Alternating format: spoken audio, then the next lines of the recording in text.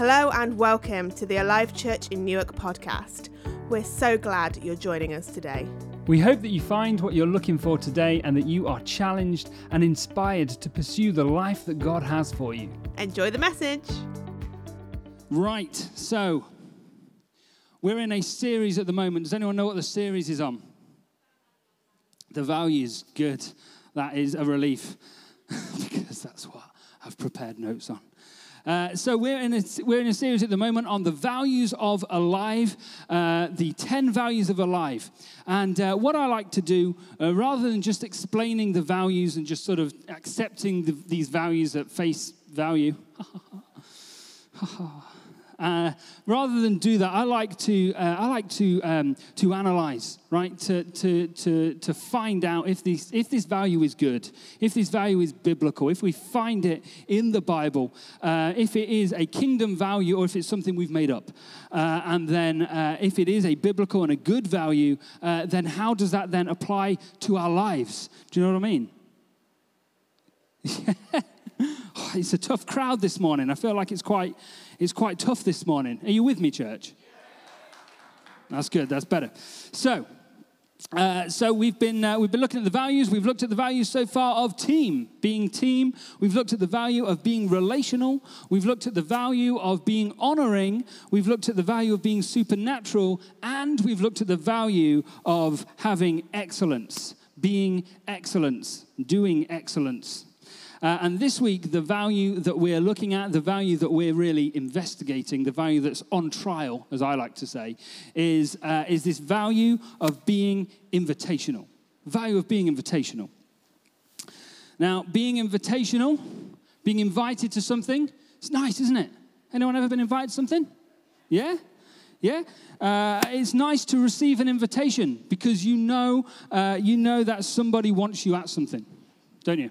You know that somebody has thought of perhaps an event or an occasion or a group or something like that, and they've thought of you, and they've thought, hey, there's a match here, right? I want that person at that thing. And so it's nice to feel wanted. It's nice to feel included. It's also, conversely, not nice to not feel invited, isn't it? Yeah? Everyone remembers, I'm sure, the time at school.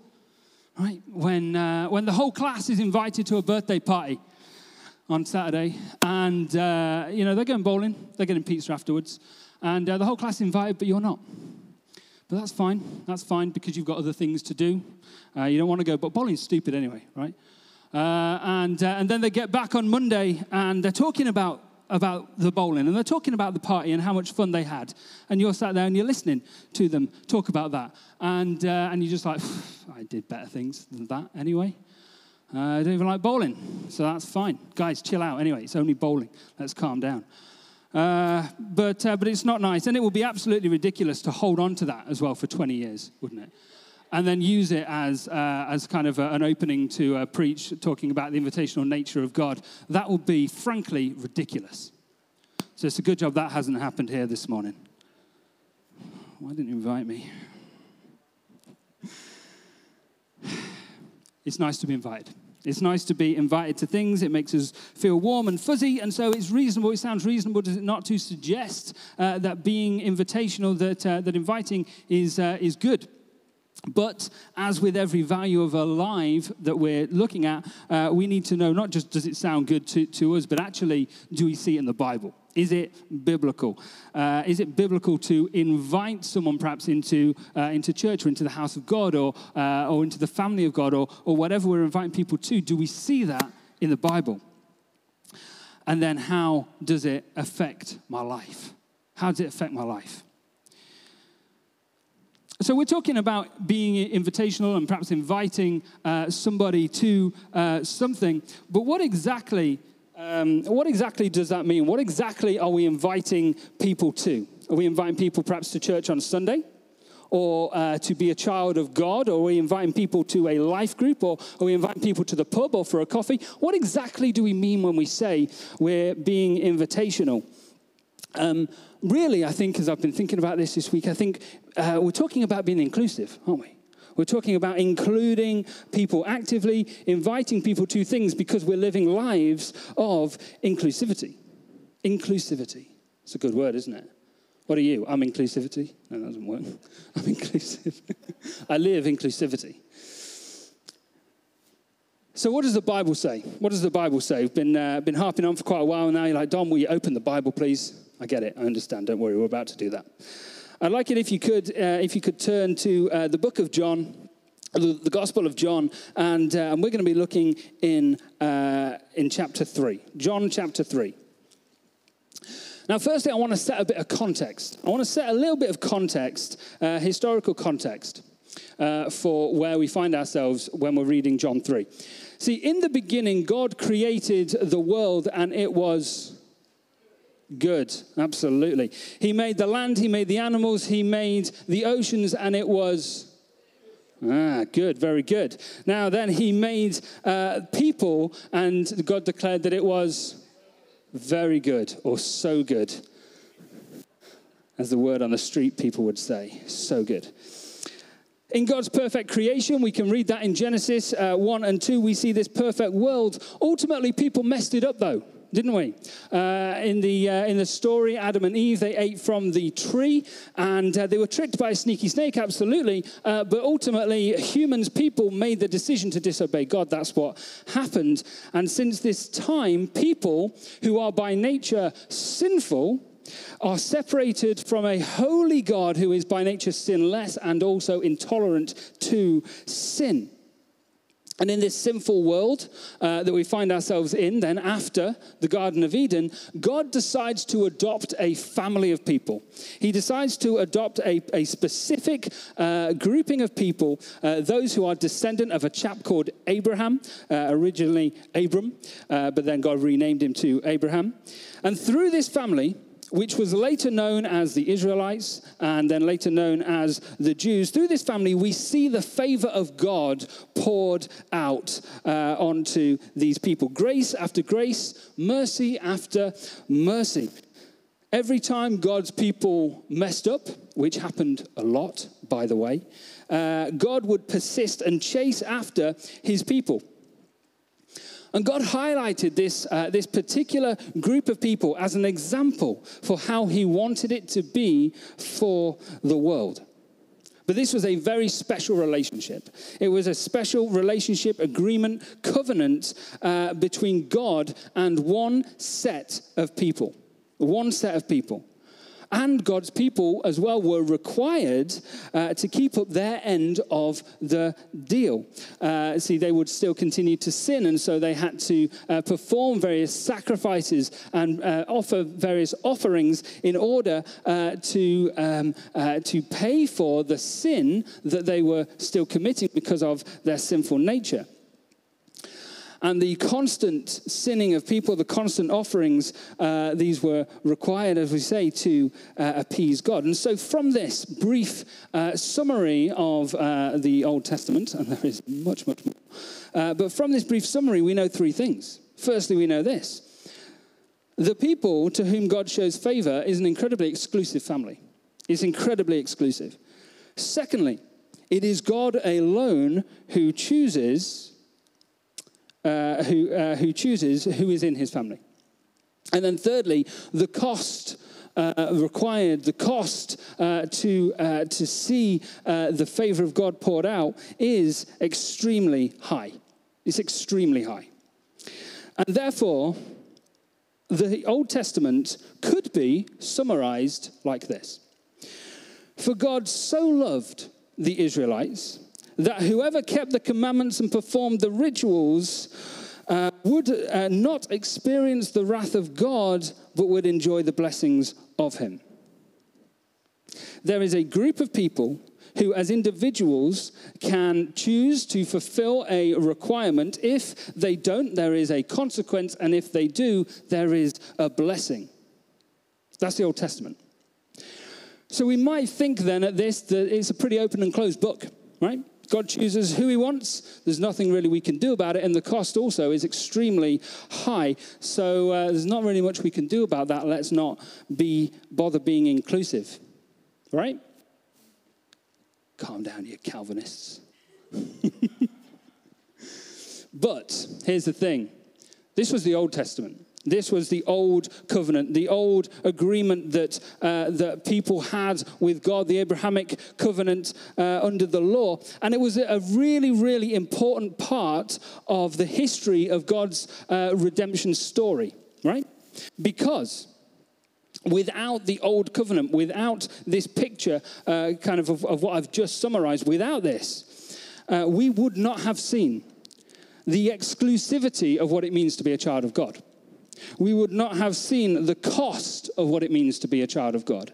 We would not have seen the desire that God has for a relationship with his creation and the ends that he'll go to make it happen. And we would not have seen humanity's inability to keep up their side of the deal. We wouldn't have seen the need for a new covenant. God already knew, but he demonstrated anyway, that his people were unable to keep up their end of the deal. But he loved them so much that rather than write it off as a lost cause, instead he moved to solve the problem, right? And this is where Jesus comes in. This is where Jesus comes in, and we open the Bible to John 3, and we're looking at a particular verse here, perhaps one of the most famous scriptures in the whole Bible. Christians know it, Muslims know it, atheists know it. Lots of people know this verse right here in John 3:16 to 17. It says this: "For God so loved the world that he gave his one and only Son, that whoever believes in him shall not perish, but have eternal life. For God did not send his Son into the world to condemn the world, but to save the world through him." And this short passage that we've read, this short revelation of who Jesus is and what has happened here, this changes everything, but also fundamentally nothing. If we recall back to the Old Testament and the Old Testament covenants, we saw, did we not, a group of people who must individually fulfill a requirement. And if they don't, there is a consequence. And if they do, there is a blessing. This framework hasn't changed. This framework has not changed. The model that was set out in the Old Testament, it remains. But now the parts have changed. The variables have changed. The group of people, it used to be the Israelites. It used to be that you had to be a descendant of Abraham, very specific group of people. But now it's the whole world. Now it's the whole world. Every nation, every tongue. Jesus came that none may perish. The group of people can individually fulfill a requirement. It used to be the law. It used to be that they kept the commandments, and when they failed, they made offerings, they had sacrifices, they did rituals to appease and to pay for their sins. When humanity sins against God, it must be paid for, as we said, because God is a holy and righteous God, and so he cannot tolerate sin. Too much sin, too much payment. And so there is still a requirement that must be fulfilled. This hasn't changed. Now the requirement is this: we must believe in him. That he fulfills the law on our behalf, because we can't do it. We must believe that he is who he says he is, that he did what he said he's done, that he will do what he says he will do. There is still the requirement that must be fulfilled. And there is still a consequence if we don't. It used to be that we would endure the wrath of God. Back in the Old Testament times, there wasn't really a concept of heaven and hell in the same way that we have it now. Instead, everybody would go to a place called Sheol, which is a place of darkness, place of the grave, place of the shadows. Everybody would go there, regardless of their actions on earth. And so it wasn't really that was the consequence, because that happened to everybody. Do you see? So instead, the consequence was that the wrath of God would be poured out onto the people, and there would be an absence of blessing. Now, there's still a consequence now.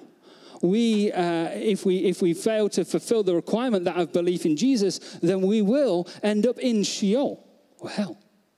We will end up in the absence of the blessings of God. It's not pretty, it's not nice to talk about, but it's true. And there is still a blessing if we fulfill the requirement. It used to be the earthly blessing from God, and that's still true. In the Old Testament, God would pour out his blessing, crops would grow, fields would ripen, there would be much fruit produced, and all of this. And that's still true now. Jesus came that we might have life, and life in all of its fullness, but now there's more. Now there's more, because now we experience everlasting life, everlasting blessing. Jesus changed everything, but also nothing. The framework remains the same, but the variables have changed. So at this point, you might be saying, Dom, that's great. Great little summary of the gospel message there. Perfect, thank you. But what has this got to do with being invitational? What has this got to do with being invitational? Because it doesn't say in John 3:16 that we should go and invite all of our friends and family to church. But here's the thing. Yes, it does. Yes, it does. Do me a favor. Think of someone that you know. Someone that perhaps doesn't know Jesus yet. Could be a friend or a family or a neighbor. And ask yourself this. Are they in the world? If the answer is yes, the reality, the truth is that God gave his son for them. Now ask yourself this. Do they know about that? And now ask yourself this. Who's going to tell them? Who's going to tell them? Romans 10 says, how then can they call on the one they have not believed in? And how can they believe in the one of whom they have not heard? And how can they hear without someone preaching to them? And how can anyone preach unless they are sent? As it is written, how beautiful are the feet of those who bring the good news. John 3:16 does call us to invite. It calls us to inform. It declares that the promise is for the world. Everyone is invited. The Old Testament shows us the exclusivity of the family of God. It shows us the cost that is attached to receiving the blessings of God and avoiding the wrath of God. But the membership to the family of God is still incredibly exclusive. Incredibly exclusive. It used to be that you'd have to be descended from Abraham. Now it's only available to those who believe in the name of Jesus Christ. And the cost is still exceptionally high. It used to be that it would cost the blood of animals in various sacrifices to pay for sin, but now it costs the blood of God to pay for each and every sin. But the cost is paid and the invitation is open to everyone. The gospel, which means good news, by the way, write that down. The gospel is by its nature inclusive.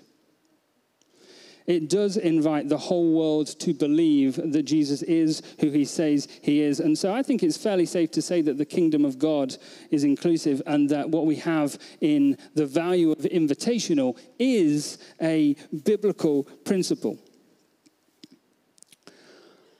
But what do we do with that? What do we do with that? Do we go around preaching about Jesus on street corners? Maybe. There's one option. But in order to find out how an invitational life, our best bet is to look at the life of Jesus, isn't it? Our best bet is to look to Jesus. So let's turn now to that. Let's find in the Bible the passages of Scripture where Jesus invites everyone to the temple. Okay, it's not there. Is this mic keep cutting out? Oh, that's suboptimal, isn't it? Suboptimal. Never mind. Anyway, we can't actually find the passage in Scripture where Jesus invites everyone to the temple because it isn't there. We'll try this one. Third mic's a charm. Third mic is a charm. Thanks, Liv. We don't find any scriptures where Jesus invites everyone to the temple. Right? They're not there. So what do we find? Well, if we look at the life and the ministry of Jesus, we can see an invitational and inclusive nature. But to what? To what? I'd like to read some passages of Scripture where we see Jesus and how he does things. Is that okay?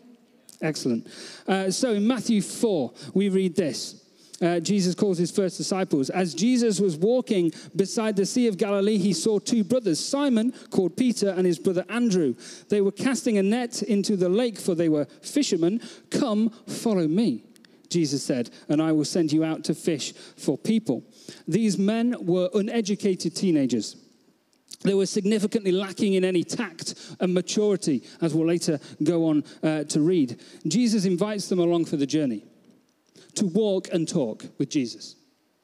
In Luke 5, Jesus calls Levi a tax collector, and we read this, Luke 5, 27 to 29. After this, Jesus went out and saw a tax collector by the name of Levi sitting at his tax booth. Follow me, Jesus said to him, and Levi got up, left everything, and followed him. Then Levi had a great banquet for Jesus at his house, and a large crowd of tax collectors and others were eating with them. Now, the social stigma surrounding tax collectors at the time was incredibly high. No one likes taxes now, but back in the day, tax collectors didn't really do things by the book. They were criminals, right? Polite society didn't talk to these people, and yet Jesus invites them along, and then they eat together. In Luke 7, 7:36 to 39, we see that Jesus brings two people together who are complete opposites in society. Listen to this. When one of the Pharisees invited Jesus to have dinner with him, he went to the Pharisee's house and reclined at the table. A woman in that town who had lived a sinful life learned that Jesus was eating at the Pharisee's house, so she came there with an alabaster jar of perfume.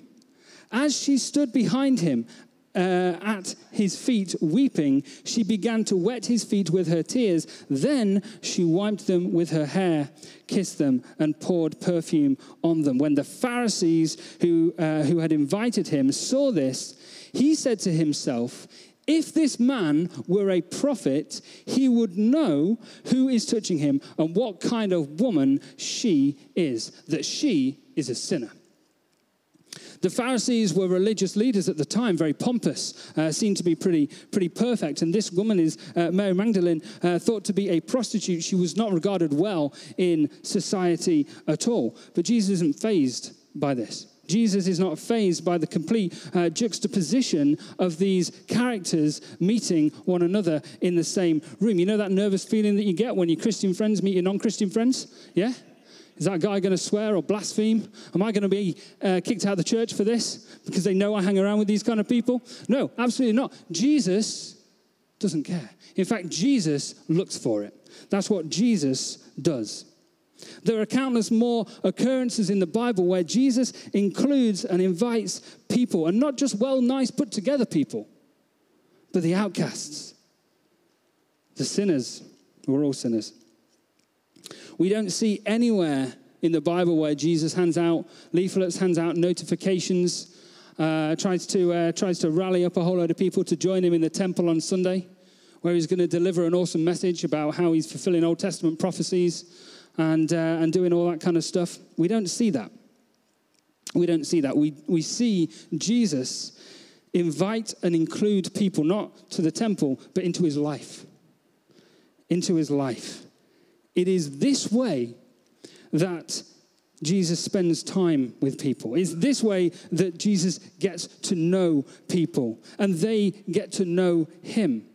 And it's only by understanding who he is that they're able to make a decision whether or not to believe that he is who he says he is.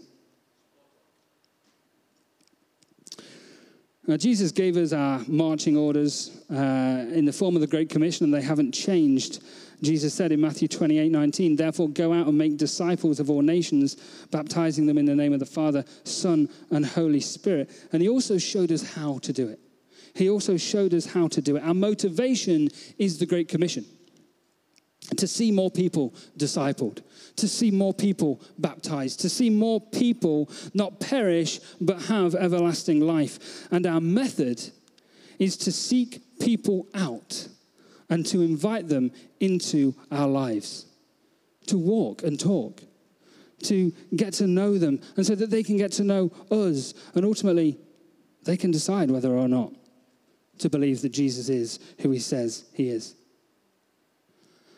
You know, this church is awesome, and this message is kind of like preaching to the converted on this, because this church is full of people that do things the Jesus way, that invite, that include, that open up their lives to other people, that share their story and genuinely want to hear other people's stories too.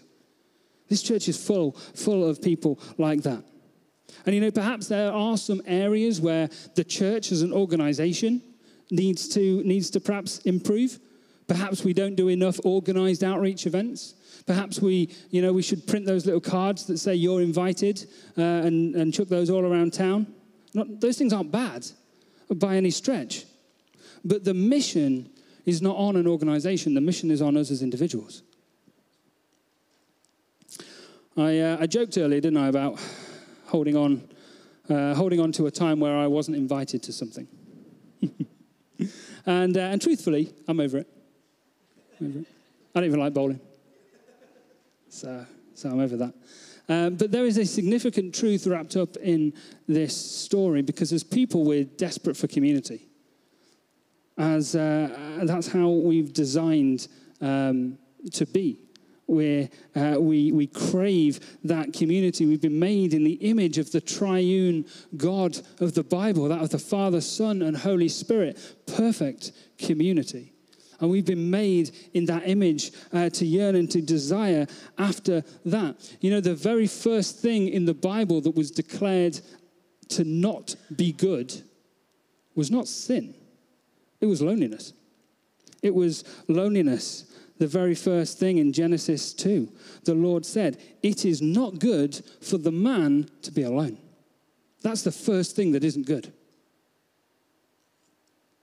Most of us will know what it feels like to be lonely. Most of us will know that feeling. And the funny thing is, sometimes we can be around plenty of people but still be lonely. Because loneliness isn't about the number of people that are in a room. Loneliness is about the absence of those real and genuine relationships, the kind that Jesus demonstrated for us, the kind that we're called to build. When I was first invited into a church, I wasn't invited to a Sunday service. I wasn't invited to that. I was invited instead to a Thursday evening band practice. And it didn't matter to those people that I wasn't a Christian. And it didn't matter to those people that I didn't think what they thought or believe what they believed. I was invited.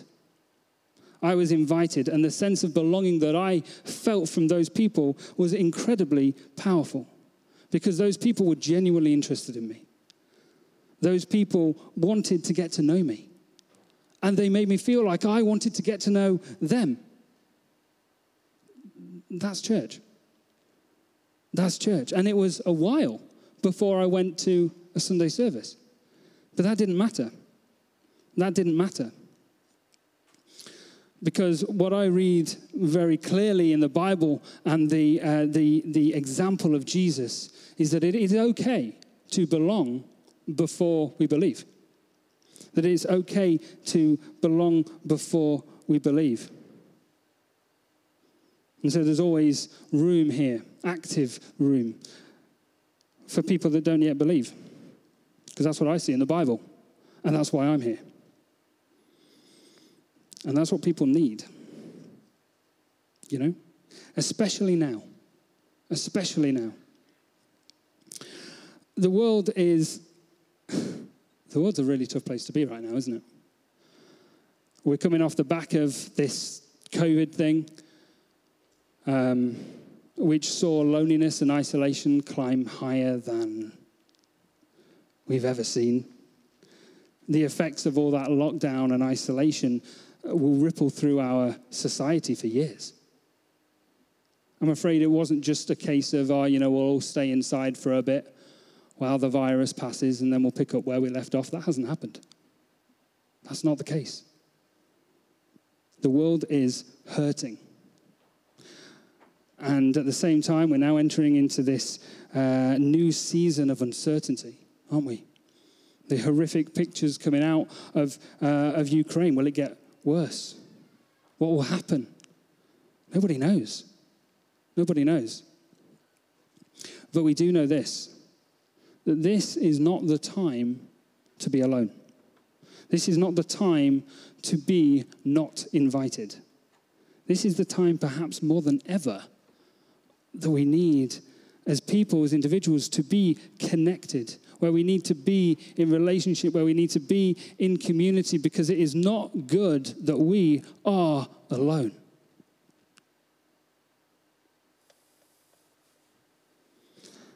And we need to give people the opportunity, don't we, to believe that Jesus is who he says he is. Because ultimately, Jesus is the one that saves. Jesus is the one that transforms lives. Jesus is the name that is above every other name. Jesus is the King of Kings and the Lord of Lords. Jesus is what our town needs, ultimately. And so what? What do we invite people to? Haven't really answered that question, have we? We invite people to a life group. We invite people to a church service. Do we invite people to Revive? Maybe. Yeah, sure. It's all great. Or maybe that comes later, because our primary call is to invite people into our lives and to build genuine connections and genuine relationships. Not just surface level, superficial ideas, but genuine relationship, because God said it is not good that we are alone. And so I believe that there is a mandate then on the church, wherever we are, and we're obviously a church in Newark, but there is a mandate that we go out and we try our best to make sure that there is no one who is alone. And, you know, we're a relatively smallish church at the moment, and so we're going to struggle to do that for 40,000 people in Newark. But that shouldn't stop us from trying. That shouldn't stop us from trying. The world is hurting. The world needs relationship. The world needs connection. The world needs Jesus.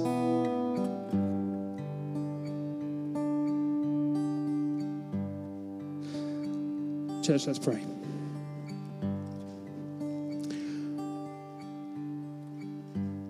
Lord, we thank you.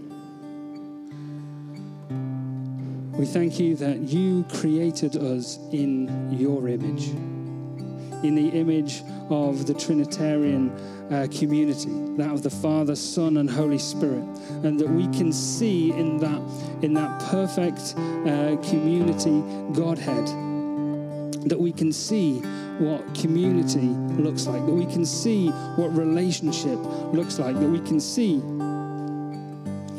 the model that we have.